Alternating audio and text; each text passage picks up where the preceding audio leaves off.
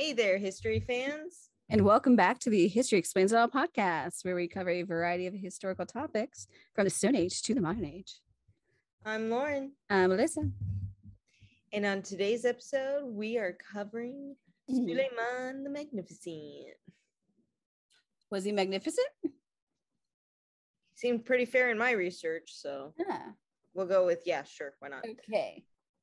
Before we get into today's episode, don't forget to check us out on our social medias, Instagram and Facebook at History Explains It All _podcast, where we posted Today in History, a archaeology in the news, and I think I'm gonna call the last one Photo Friday. You figured out a name? I think that's what I'm gonna go with. What do y'all think about that idea? Let me know. I mean, I like Photo Friday. I like it too. So Photo Friday, where we post pictures that Melissa or I have taken, anything pertaining to history, archaeology, anything like that. Went to a museum, went to a site, anything. And if you guys got any historical photos, yeah, send them in with us. Absolutely. Send them into our email at historyexplainsall@gmail.com, and we will check it out, and we will give us your name and stuff so that we can credit you and everything, of course. No, or tag us and the Instagram post, or however you want to do it. Yeah, that'd be cool. Yeah. We'd love to hear that. And if you can, please leave us a rate and review. That way we know how you feel, and others can find us that way. Yay. And with that note, shall we get into said topic? Go right ahead. Suleiman was born to Sultan Selim I and Aisha Hafsa Sultan. Sorry if I mispronounced that. He was their only surviving son of both of them, and he became, of course, the heir to the Sultanate. He was taught theology, literature, science, history, warfare. I can keep going. He learned 6 different languages, which he became fluent in, including Arabic, Turkish, Farsi, Urdu, Serbian, and a separate, smaller Turkish dialect. Again, we can keep going with this. He also inherited a rather secure kingdom from his father, Selim I, as his father had defeated the Mamluks, Venice, and parts of the Safavid Empire. Due to the defeat of Venice, Suleiman did gain a naval fleet, which was actually unheard of for a sultan. He was the first to have a naval fleet. Yeah, because they're majorly land-based. Before his father died, he did have Suleiman kind of working under him throughout the empire, like going from state to state, by the time he was 17 years old. And at the age of 26, Suleiman did inherit the throne from his father. However, at the time, his mother was co-regent. I'm not sure why. I didn't find a source on that, but I mean, I guess she thought he was unready at the age of 26. I don't know. Or maybe he thought he was unready. Or it could just be something in the clause when you take power, or it could have been like, I know, Agrippina. So many other reasons. After his crowning, he had begun putting his plans for military campaigns and for expansion into action, which leads me right into my next topic of military campaigns. All right, do you think you're ready for this, Melissa? Because this might take a hot second. No, go ahead. All right. So he became Sultan, and he began several military campaigns right after he was crowned Sultan. No surprise. Shocking. In 1521, he began by putting down a revolt in Damascus, which was started by the governor, Kenberdi Ghazali, who ended up dying in battle. Woohoo! Quick revolt, quick finish, quick beginning, quick end. Also in that same year, he decided to lay siege to the city of Belgrade on the Danube River. And in order to successfully capture the city, he used both land and sea, aka the river, to blockade them, basically blocking them in, making them unable to have food supply chains and so on and so forth go through the city. And the city did end up falling to Suleiman, and it was actually the last barrier that was stopping him from his plan to expand into Europe. But more into that later. However, one of the biggest military campaigns he faced was against, are you ready? Are you ready? Are you ready? Against the remnants of Christianity from the Crusades. Well, that doesn't surprise me in the least. It's Arabia and it's Islam versus Christianity. That's not surprising. He mainly focused on those that were left behind in the Mediterranean from the Crusades, specifically the Knights Hospitallers, who were centered on the island of Rhodes. They were a thorn in Suleiman's side, as they had been capturing the ships of several Muslim nations, not just the Ottoman Turks, and enslaving the people on those ships and taking their food, which included, of course, their main staple of grain and their gold. How much more of a pain can the Crusades have been? Through these acts, people who were trying to make what is the Hajj, or the holy pilgrimage to Mecca, felt fear, so it actually started to impact them in that sense as well. While Suleiman's father had tried to get rid of the Knights Hospitaller in 1480, he was unfortunately unsuccessful. And while he made a dent in their forts and fortified cities, in between 1480 and 1522, the Knights Hospitallers used the people whom they had enslaved in order to rebuild their battlements. Nice. Suleiman was, of course, not happy with them. And in order to finally rid himself of the Knights Hospitaller, he sent out a fleet of 400 ships, which had approximately 100,000 soldiers, which landed at the island of Rhodes on June 26, 1522. The Ottoman Turks then went on to destroy the bastions, and while this battle raged, or basically Suleiman himself decided to lead an army across the coastal land to get to the island of Rhodes. So imagine you send a fleet, and at the same time that the fleet is sailing, you're marching across the land. Remember, this is like modern day Turkey, with a lot of people and a lot of battalions. So while on June 26, 1522, his ships reached the island of Rhodes, Suleiman himself did not reach the island until July. And it took about another 6 months to completely break the Knights Hospitallers down. On December 22nd, 1522, the Knights Hospitallers and the civilians of Rhodes were forced to surrender to Suleiman. They were pretty well fortified then. Yep. At least they had enough food. I guess, yeah. Like some of the other sieges we've talked about. At the end of it, Suleiman gave the Knights Hospitaller 12 days to gather their things and evacuate the island of Rhodes. They had to go. Goodbye. Get out. He also, you know what else he did? Mm-hmm. He also provided 50 ships for these men to get on and sail out of Rhodes.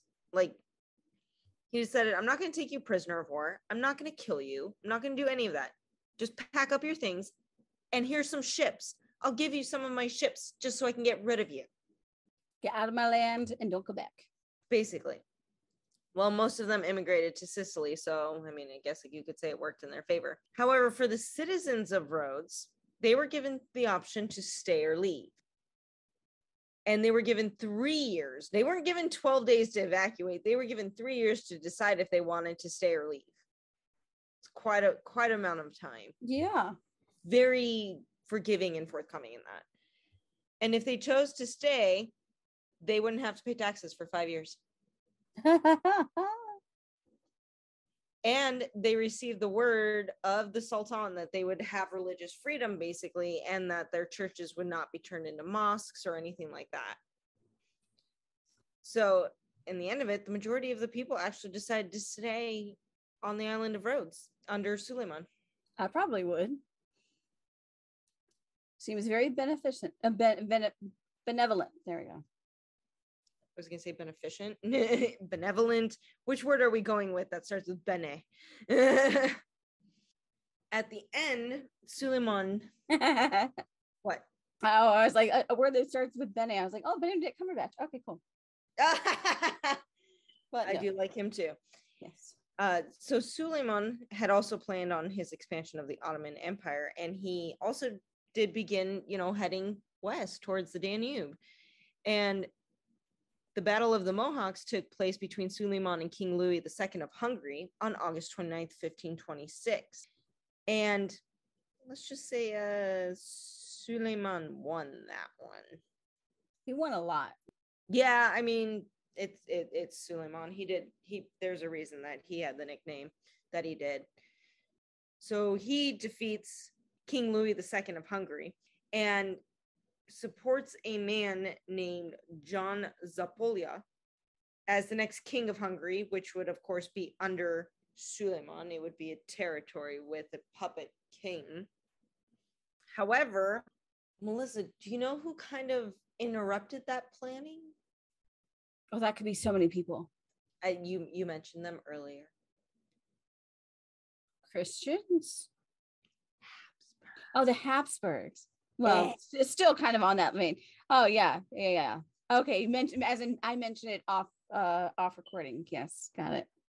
Yeah, this whole thing with the Habsburgs is fascinating.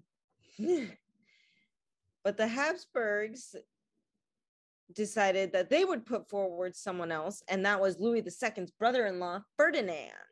Yep. And they also weren't going to stand for a non-Habsburg or non-Christian king over Hungary. So the Habsburgs decide to war.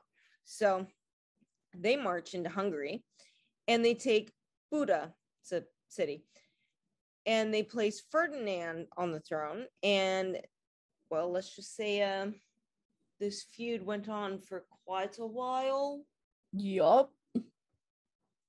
Didn't at one point, am I jumping in and saying that Suleiman also took sides with the French and the Protestants against the Habsburg, or am I confused on that? I think he did.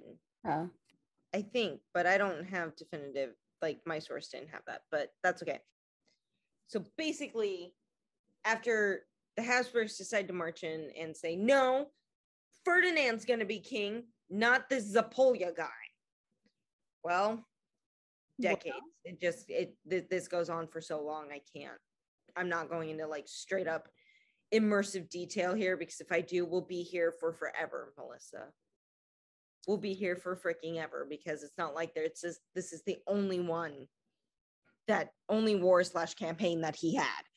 So Suleiman decides that he's going to march back into Hungary once more, and he takes Buda from the Habsburgs and continues on and heads straight to Vienna, which is the Habsburg capital, and he starts to basically besiege it. However, it didn't work. Vienna ended up winning at least round one. We're in round one of the boxing match. So in round two, he once again attempts to place a siege against Vienna. However, again, they were held off and the Ottomans had to withdraw from the battle. But this is not the end. Suleiman has decided that this is not the end and he will absolutely take Vienna, and decides to go on another attempt in 1532. However, this was problematic because, well, imagine what it's like in 1532 during like spring and muddiness and grossness. Blah. So there was a lot of rain and mud, and Suleiman's army just couldn't get past that. So they never actually made it to Vienna on that one. So he decides to retreat. And then in 1541, okay, this is 9 years later, the Habsburgs decide to destroy the city of Buda and try to remove Zapolya from the Hungarian throne. Once again, sparking war. Yep, but this time the Hungarians sided with the Ottomans. Wait, I'm confused. What are you confused about? Suleiman is the Ottomans. Yeah, I know, but the Hungarian people this time sided with the Ottoman Turks. Like normal, they weren't a part of the war before. Got They're it. just putting on their land. Got it.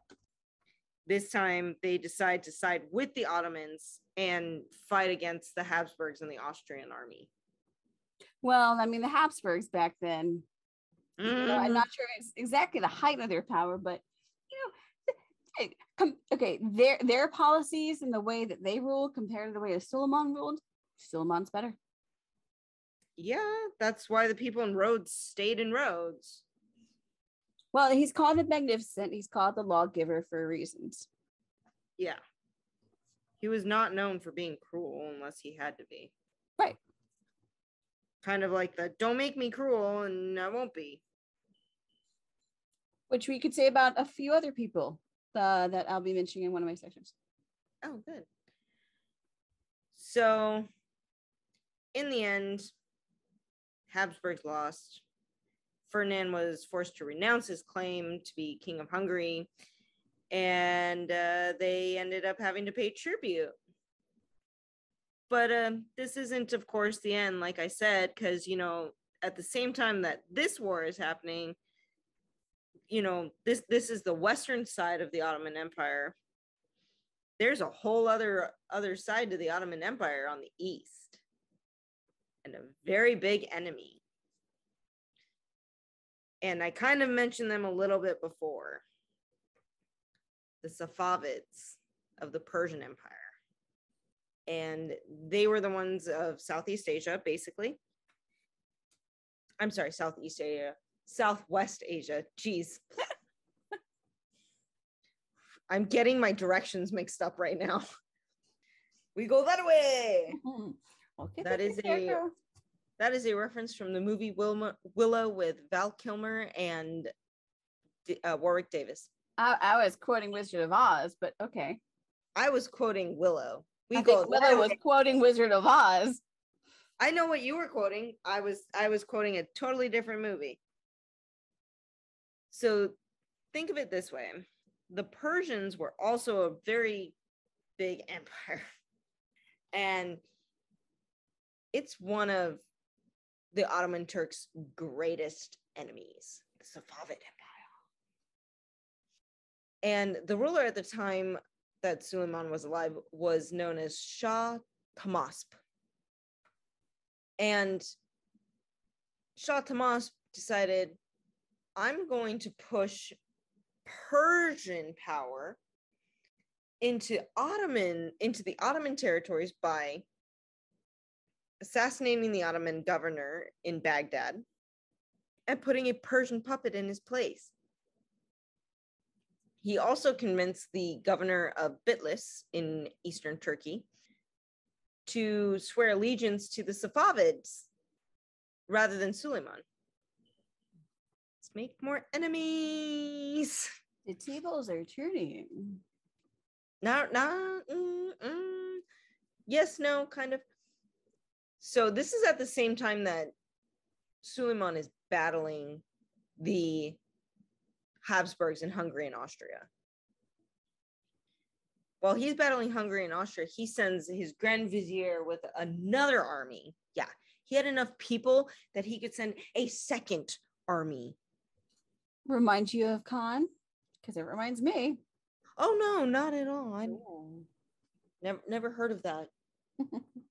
Who's that? Like we did a really, really apparently popular episode on him earlier, like a month ago. Yeah. Super popular episode. Thanks, everybody. So he sends his Grand Vizier with another army to again capture Bitlis. And he also seized another city known as Tabriz from the Persians, which was in northeastern present-day Iran, just to give you an idea of its location. And after Suleiman returned from his invasion of Austria, he decided he himself personally is going to go into Persia, and that happened in 1534. However, the Shah is rather sneaky. Shah Tahmasp decides, I'm not going to meet you on open battle. I'm going to bring you in, kind of like guerrilla warfare. Ooh, sneaky, sneaky. Mm-hmm. And he brings his troops back into the desert and starts using guerrilla warfare against them. However, Suleiman did end up capturing Baghdad, and he was once again confirmed as the true caliph of the Islamic world, which had been a whole situation, I guess, in this. So, you know, he's had a major victory over Shah Tahmasp. However, he decides in 1548, he decides, I need to get rid of the Safavids. They're just like the Knights Hospitallers, they're being a thorn in his side. So he decides he needs to get rid of them, and he has a second army drawn up, another army drawn up, and starts marching. And again, Tahmasp does the same thing of retreating, but instead of retreating to the desert, guess where he retreats, Melissa? A really big city? The ocean? A mountain? Caucasus Mountain range. Yeah. So it's rugged and it's freaking snowy. Ooh, no, not fun.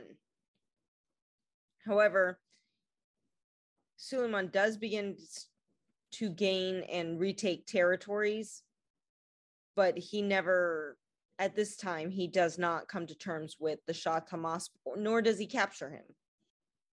However, in 1553, he begins another campaign. And again, the Shah avoids that open battlefield. Shah Tahmasp decides again to retreat. However, Suleiman doesn't follow. Instead, he enters the Persian heartland and just starts wasting everything, just destroying it. Anything in his way, he destroys it. And so the Shah decides, okay, I guess it is time to just give up, or else everyone's going to be in trouble, you know, that kind of situation.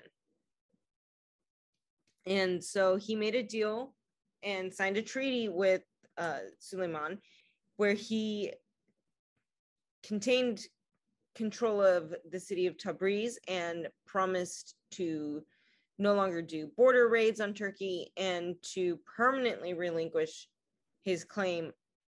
He basically completely and utterly gives up his claim to Baghdad and the rest of Mesopotamia.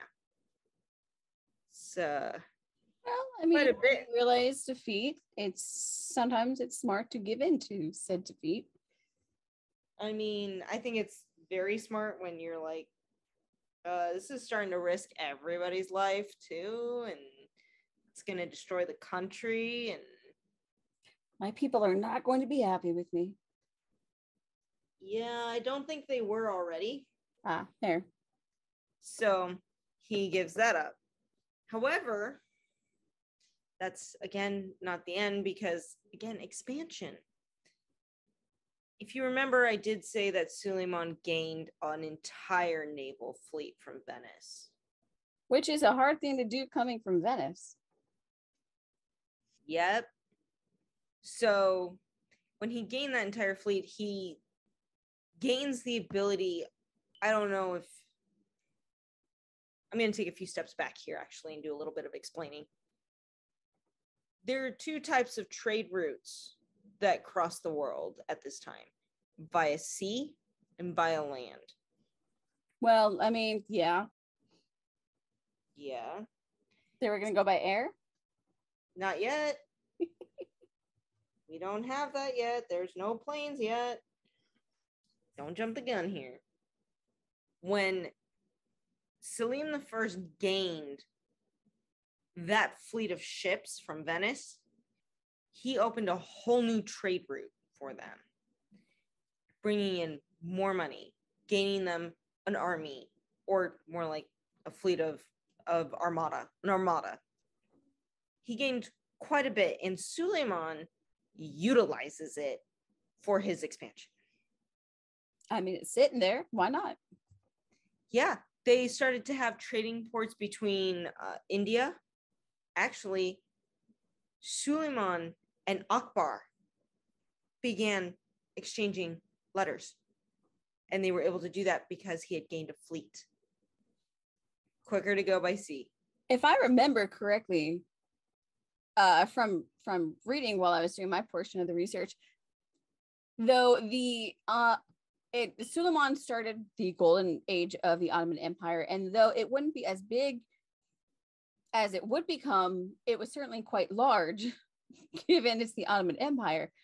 But at a point, he had from, I think, Spain to India, rulers were paying him tribute. I don't know about that. That one didn't, like, there's no come up in that talk in my notes, because I really didn't focus on like everyone else paying him tribute, but I do know that they had mutual respect for each other. There was a lot of respect for Suleiman, partly out of fear and partly because of his tolerance, really. Yes, he had a lot of tolerance. And anyone that tried to enter or take even a little portion, he was able to drive away because of that fleet. So it gave him a very big leg up. And I'm actually done pertaining to the expansion and many, many wars. I tried to keep it a little bit less because this one took, 40 minutes alone? Well, no, we probably talked for about the first 5 minutes or something. I don't know. Okay, this was 30 minutes of me just talking about the beginning and majorly all of his expansions and wars and everything. So the next one will take about 30 minutes and it'll be about an hour. Yeah, and then he got his death. So I think it'll be pretty decent. Yeah. All right. So our next section on Suleiman the Magnificent is his expansion of arts during the golden age of the Ottoman Empire. And it began in a kind of a variety of ways in terms of expansion, art, literature, politics, and a whole bunch of stuff. And one of the most significant were the arts. And during his rule, he established what was called the Community of the Craftsmen, which were imperial artistic societies where craftsmen and artisans would apprentice with masters and then rise in their field while also getting paid adequately, but they're also court artisans. So they're going to get paid well. And a surviving payroll, one of the first surviving payrolls during this time from 1526 lists 40 artisan societies with more than 600 members and just 40 societies.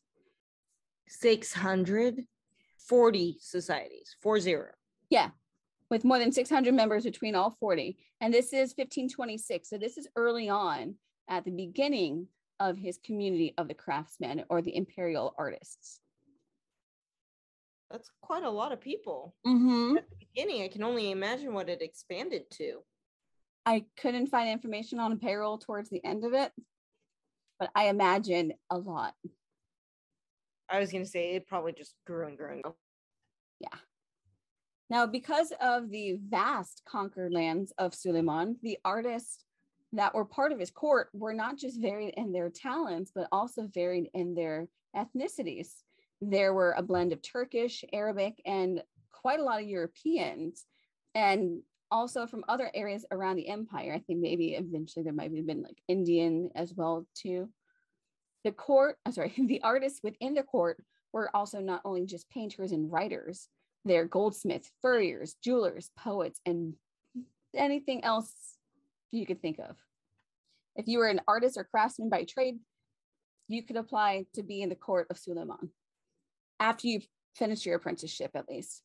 Now, Suleiman himself was also an accomplished poet and often wrote in both Persian and Turkish, and many of which over time have actually become Turkish proverbs.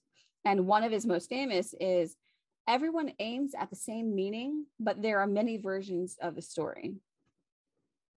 Just a nice one. I like that. And his most famous verse of poetry is, "The people think of wealth and power as the greatest fate, but in this world, a spell of health is the best estate. What men call sovereignty is a worldly strife and constant war. Worship of God is the highest throne, the happiest of all states." Yeah, it's kind of pretty. I think it's quite pretty. Well, I didn't have them in here because I wasn't sure if you were going to mention it in other sections in terms of his wife and their children, but his devotion to his wife. He wrote so much love poetry to his wife, and it's pretty. But I didn't add him here because I wasn't sure if you were going to mention anything about his family. I didn't really, because I did his early life more. I might mention it briefly in another section or so.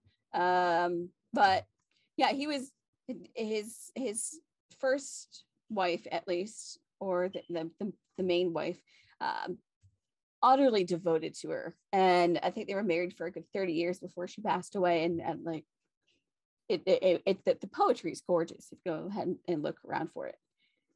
Now, that was the arts. In terms of buildings and architecture around the entire empire, Suleiman also had many structures built, of course. And his biggest attempt was actually to turn the city of Constantinople into the center of Islam via architecture and social establishments. And throughout the empire, his chief architect, Mimar Sinan, would actually oversee bridges, monuments, mosques, palaces, and much more. And Mimar Sinan was incredibly well known throughout the empire, and he was specifically chosen as the chief architect out of the court architects. It was like a royal guild of architects or something like that, if I remember. Now, two of his most famous works are, and I'm going to totally butcher these, the Suleimani Mosque and the Salimi Mosque. I apologize. I don't know how to pronounce those correctly. And then I found this really fascinating. Under Suleiman, at one point during a bunch of his artistic restorations, he restored the Dome of the Rock, the walls of Jerusalem, and the Kaaba in Mecca. That really doesn't surprise me that he did that. Why not? Because even though he was a Muslim, he's still, just like with the people of Rhodes, he gave them basically religious freedom as long as they were under him. It's kind of like he took after Alexander the Great. I mentioned Alexander in my next section. Yeah. Yeah, essentially, I mean, I'll talk about this in my next section when I talk about his political achievements, which were incredibly vast. But yeah, I mean, you could certainly, I mean, he's called the Magnificent for a reason. Most people don't get the name the Great or the Magnificent without actually typically earning it. I can't say much for, I know there's a lot of good things about Catherine the Great's rule, but there's also a lot of not so great things. But in terms of policies and art and tolerance, yeah, Suleiman the Magnificent or Suleiman the Lawgiver is very much like Alexander the Great, also like the Great Khan. Absolutely. Because they also realize, and I'll talk about in my next section, but they realize that a happy empire is a productive empire. And if you allow for religious tolerance at the very least, and when you're allowed to express your religious viewpoints publicly and practice them publicly without fear of the Inquisition at the least, you know, again, a happy kingdom is a productive kingdom. It's literally the same thing with any kind of corporate. Happy employees are productive employees. Simple as that. Agreed. But I didn't have too much on most of my sections because it was a lot of the same repeat stuff, because most of Suleiman's information are mostly about his military campaigns. So that was all I had on the expansion of the arts. Now I'm going to talk about his political achievements. Before I talk about his specific achievements, I do want to give a very brief overview of laws and politics of the time in that area, or at least within Islam. There are two main laws: the religious or Sharia law, and number two, the Qanuns or Sultan's laws. And the Sultan's laws pretty much covered any area that wasn't religious law: criminal law, taxes, land disputes, things like that. And throughout his reign, Suleiman would make many, many political changes. And one of his biggest was to collect all of the judgments that had been issued by the previous 9 sultans, including his own father, and go through all of them, remove any duplicate laws, contradictory laws, and then collect the ones he thought were most beneficial to the empire and issue forth a single legal code that everyone had to follow. And these became known as Kanun-i-Osmani, or the Ottoman laws. And this would actually be the basis of laws within the empire from the next 300 years. So he set the precedents. Oh, yeah. He set the precedent on a whole lot of stuff. A lot of stuff I'm about to mention, including the religious tolerance stuff, but a lot of the reforms, essentially, I'm about to mention are things you would not really expect in the 1500s, but that we've come to realize are a good thing now in the 1900s, the 2000s. Most of what he was trying to implement that other people have tried to implement throughout most of history are things that we are just more or less now implementing in a lot of countries today. He was ahead of his time. I would say he's quite progressive, especially for his time, because he also went off tradition a lot of the time too, but to the benefit of the people, which was his big cause.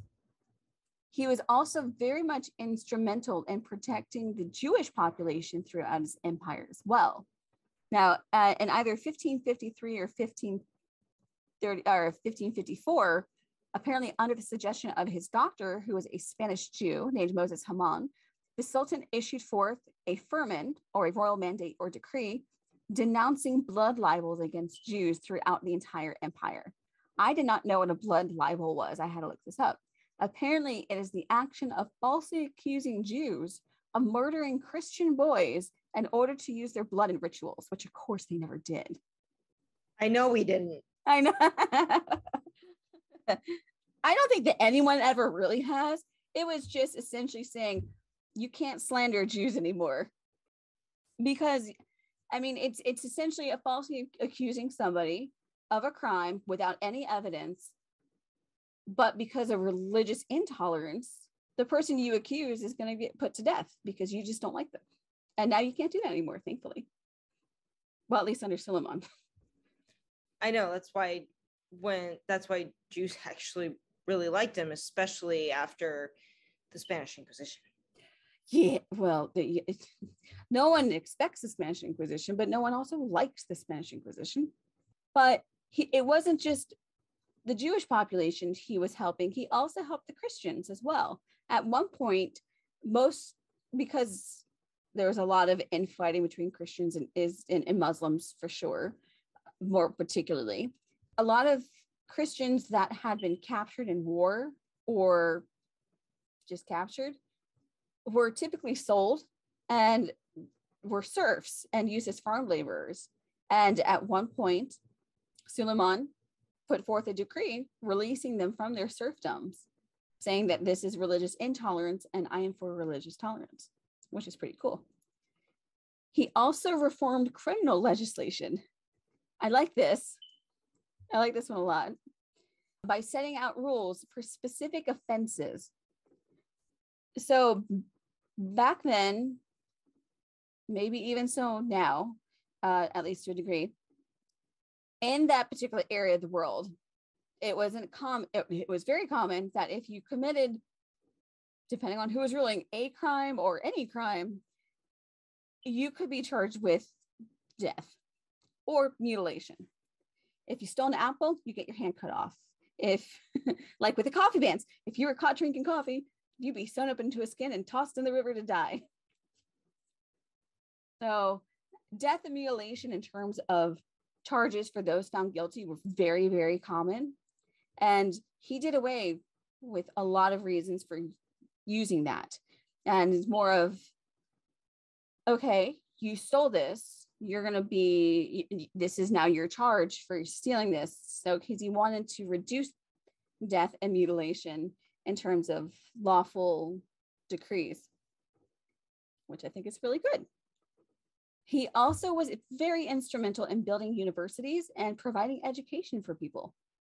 And throughout the empire, you would actually find educational centers near many areas of importance, such as mosques, libraries, hospitals, public baths, soup kitchens, which he was apparently very instrumental in creating soup kitchens, and a lot of residences as well, so that the public could use the universities to better themselves.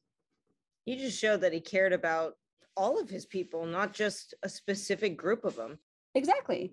But he also knew that, again, a happy kingdom is a productive kingdom. I mean, that's just kind of the basis of all of this. If the people are allowed to better themselves, it works best for the empire. And if people have access to education, access to healthcare, access to a good life, you're going to have better people.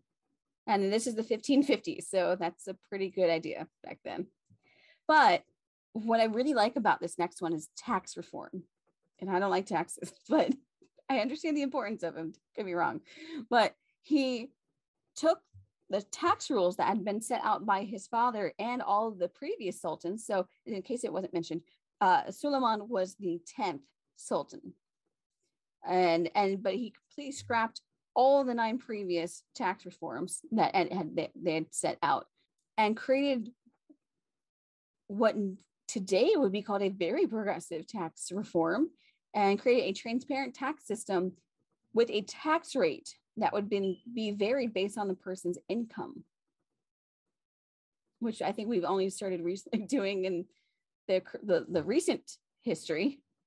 So it kind of reminds me, I'm starting to get think of the Scandinavian systems, or Finnish, which isn't exactly part of Scandinavia, but I know that they have a couple of things where, if you get charged with something and you have to pay a fine, your fine is based off of your income, but also other things are based off of your income to make sure that you aren't being taken advantage of, which is a good thing. Let's think about it, because like we said, Suleiman, extremely progressive for his time. Everything that he did to move things forward ended up just getting pushed back, if you look at history. Well, that's kind of standard throughout a lot of history, unfortunately. A lot of people, I mean, I'm not saying that the Romans were particularly progressive, because they weren't. It's all patriarchal. But think about how advanced things were under the Roman Empire. And then when the schism happened, how backwards Europe became before the Industrial Revolution came along. I mean, the Industrial Revolution also only did so much when it comes to some of that stuff that Suleiman did. Well, no, true. I'm just trying to think of historical equivalences to people, to somebody in charge of something that large that did so much to benefit the people he ruled under, and then it all came crashing down not long after he died. Not very shocking. No. I think the thing with Suleiman, so I'll get into it because I don't know that it's also mentioned. He broke, as I mentioned, with a lot of different traditions. He broke with the tradition of tax reforms. He broke with the tradition of the woman he married.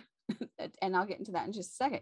But he broke with the tradition of the Ottoman laws, like the Sultan laws that had been created before. And he broke with mostly the tradition of, I am Sultan, I am in power, and you bend to my will. Because back then, you had the power and you could tell people what to do, and they didn't have a choice. But it's not a good thing to do, because if you got oppression, it's not a good situation. And not just like the tax reform, which helped people to pay the taxes that needed to, but it was a tax rate based off of your income. So if you were a low income, you had to pay a lower tax. Which is a really good idea. The more income you have, the more you should pay taxes. I mean, yes, absolutely. He also set out to hire people for various positions based off their merits and skills, unlike the previous traditions of hiring family members and those with money, which was, I mean, nepotism was rampant throughout history, but he broke with that too. So I mean, he's called the Magnificent for a reason. It's not just because he was good at conquering lands. There's always more behind an addition to a name than we think. Right. Now, in terms of all this new stuff, he also he made it very, very clear in his decrees that this new system that he was implementing would be upheld by everybody in the entire empire. Everyone was subject to it, no matter what your station was. If you were rich, you couldn't pay your way out of a problem. You had to pay what your income was due. If you just because you were rich and you committed a really bad crime, you couldn't just pay your way out of the crime. You had to pay for it. What I was mentioning about his wife, well, technically she was Muslim. She converted, but he broke with tradition. Instead of marrying, say, another noble from the empire, she was the daughter, she was the daughter of a Polish Orthodox Christian who then at one point got captured, sold into slavery, and then became part of his harem. But she became his favorite and against tradition married her, and she became the wife. So he broke with a lot of traditions for the benefit of the empire. And I really like them for that. You're up. So, of course, all good things must come to an end. And Suleiman, of course, does die like everybody else. In 1566, Suleiman was 71 years old, and I guess he was still in some pretty fit shape because he led his army on a final expedition against the Habsburgs in Hungary. Do you know which number that one was? 50? I don't remember. 13. It gets so lost. Ooh. His 13th conquest. Not a good number. Well, on September 7th, 1566, he died of a heart attack. On September 8th, 1566, his army won the Battle of Szegedvar. His army did not know during that battle that he was dead. The officials decided they did not want to cause an uproar at like the last minute, and therefore they kept the fact that he had died quiet. Sure, I get that. And it was kept a secret for, can you guess how long, Melissa? A few days. Month and a half. It was kept a secret, at least against the troops, for a month and a half, because the officials wanted them to solidify their conquering and control over the area that they were battling for in Hungary. So they kept it quiet. Fair. However, they did begin to prepare his body to be returned to Constantinople. And, well, it was a month and a half. So they kind of had to keep the body from going putrid. In order to do that, they removed all of his organs and they buried his organs in Hungary. So I read that. That's a weird thing. Think of ancient Egypt. They removed the organs in order to put the body through the process of mummification. No, that part I understood. It's the part of removing the organs, burying them in a separate location, and then taking the body back to Constantinople. They wanted to keep it from going putrid, and the organs are what go putrid first. That's fair. They're the ones that turn to liquid mush. Human soup. Got it. So they did prepare his body, and today, just so you know, there's a church and a fruit orchard over where his organs were buried. Or are they? Maybe. I might get into that later. But that's his death. I mean, there wasn't much to it. He had a heart attack. He was 71 years old. Well, I guess I'll get into his legacy then real quick.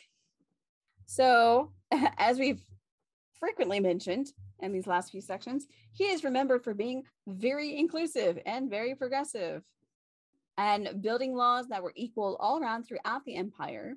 Obviously, rather than favoring the rich, he allowed religious freedom, as long as there were no riots or rebellions, of course, including Europeans from all over to participate in his imperial art societies in court. And again, breaking with tradition to marry the daughter of a Polish Orthodox Christian priest, who he was devoted to for the 30 years that they were married. So, a very interesting guy. And unlike some European rulers at the time, or throughout most of history, Suleiman also saw the need to be flexible in order to have the empire survive. Remembering Alexander the Great, or Genghis Khan, as we've mentioned, he saw his position not one of just power, but also responsibility. With his political, military, and artistic achievements, he was able to create various systems that would not only endure for centuries to come, but are still even revered to this day. He is known as the Magnificent. He is known as the Lawgiver, and there are portraits and statues all over the world of him. And I didn't know this, and I think you'll find this interesting. There's even a bas relief in the US Capitol building of Suleiman as a remembrance of him being one of history's greatest lawmakers. That was cool. Now, of course, being as magnanimous as he was, there have been countless books written about him and his rule and his military campaigns, plays, movies, TV shows. There's apparently a TV show called Magnificent Century, which is a Turkish TV show, and it aired in 2011. And I'm going to get this name wrong, and I apologize. Starring Halit Ergenç, I think. I'm not great on my Turkish. And it was a highly well-produced soap opera about Suleiman's life. And it ran from 2011 to 2014, was incredibly successful, and actually ran in 52 countries, being one of the top grossing TV shows at the time. So I definitely want to take a look into that. It looks interesting. There are even several government-sponsored archaeological digs and restoration projects in regards to the places that were under his rule or places where he had campaigns. There were at least 7 restoration projects that have been underway in Hungary, and they had a $3 million grant given to them to restore the mosque within Svetgötvárd Castle, which is one of the last places he had his campaigns. And there have been searches for the heart of Suleiman, much like the burial place of the Great Khan. And it is rumored, obviously, if we've just mentioned, that his heart and organs were buried under the tent where he had died. And you say that they believe they found him in a flower orchard or flower garden? That a church and a flower orchard are on top, or fruit orchard is built on top of them. I came across some evidence that says that that was not true, that was used during World War I as a political tourist thing. So, because I've got some information from the University of, I guess it's PECS, and it's in Hungarian, so I'm not sure if it's PECS, so I'm not sure on that one, but there's a Professor Norbert Papp, and he's a professor of political geography and has been on the hunt for Suleiman's heart and has gone to look near the castle of Svetgötvárd. And on June 2nd, 2016, he and his team from the university announced that they believe that they have found the remains of the Sultan's heart. That's one well-preserved heart. Well, at least the remains of where it would. I mean, I can't imagine the heart's not going to be there, I'm sure. But they believe that they have found the location of where it is. Papp and his team apparently looked through many, many pages of archival material from the 1500s and into the 1600s. And apparently they came across a medieval map that they found an area would look to be an abandoned Turkish town in Hungary called Turbek. And on the map, it's actually apparently inscribed, "Here lies Suleiman." I think it's really interesting. Interesting. Mm-hmm. And then, so the team decided to look for, and they located this abandoned area, which was abandoned in 1680. And they were able to receive permission to dig in that area in 2015 and began to uncover foundations of what they believed to be the walls of the mausoleum that housed the Sultan's heart and organs. And there are pictures. Fascinating. Yeah, I'll definitely share them with you. But that was everything I had on the Great Suleiman. All right. Well, I think this episode ran long enough anyway. That'll do for this episode of History Explains It All. And we hope to see you next week as we trek through history to explain it all. Bye. Bye.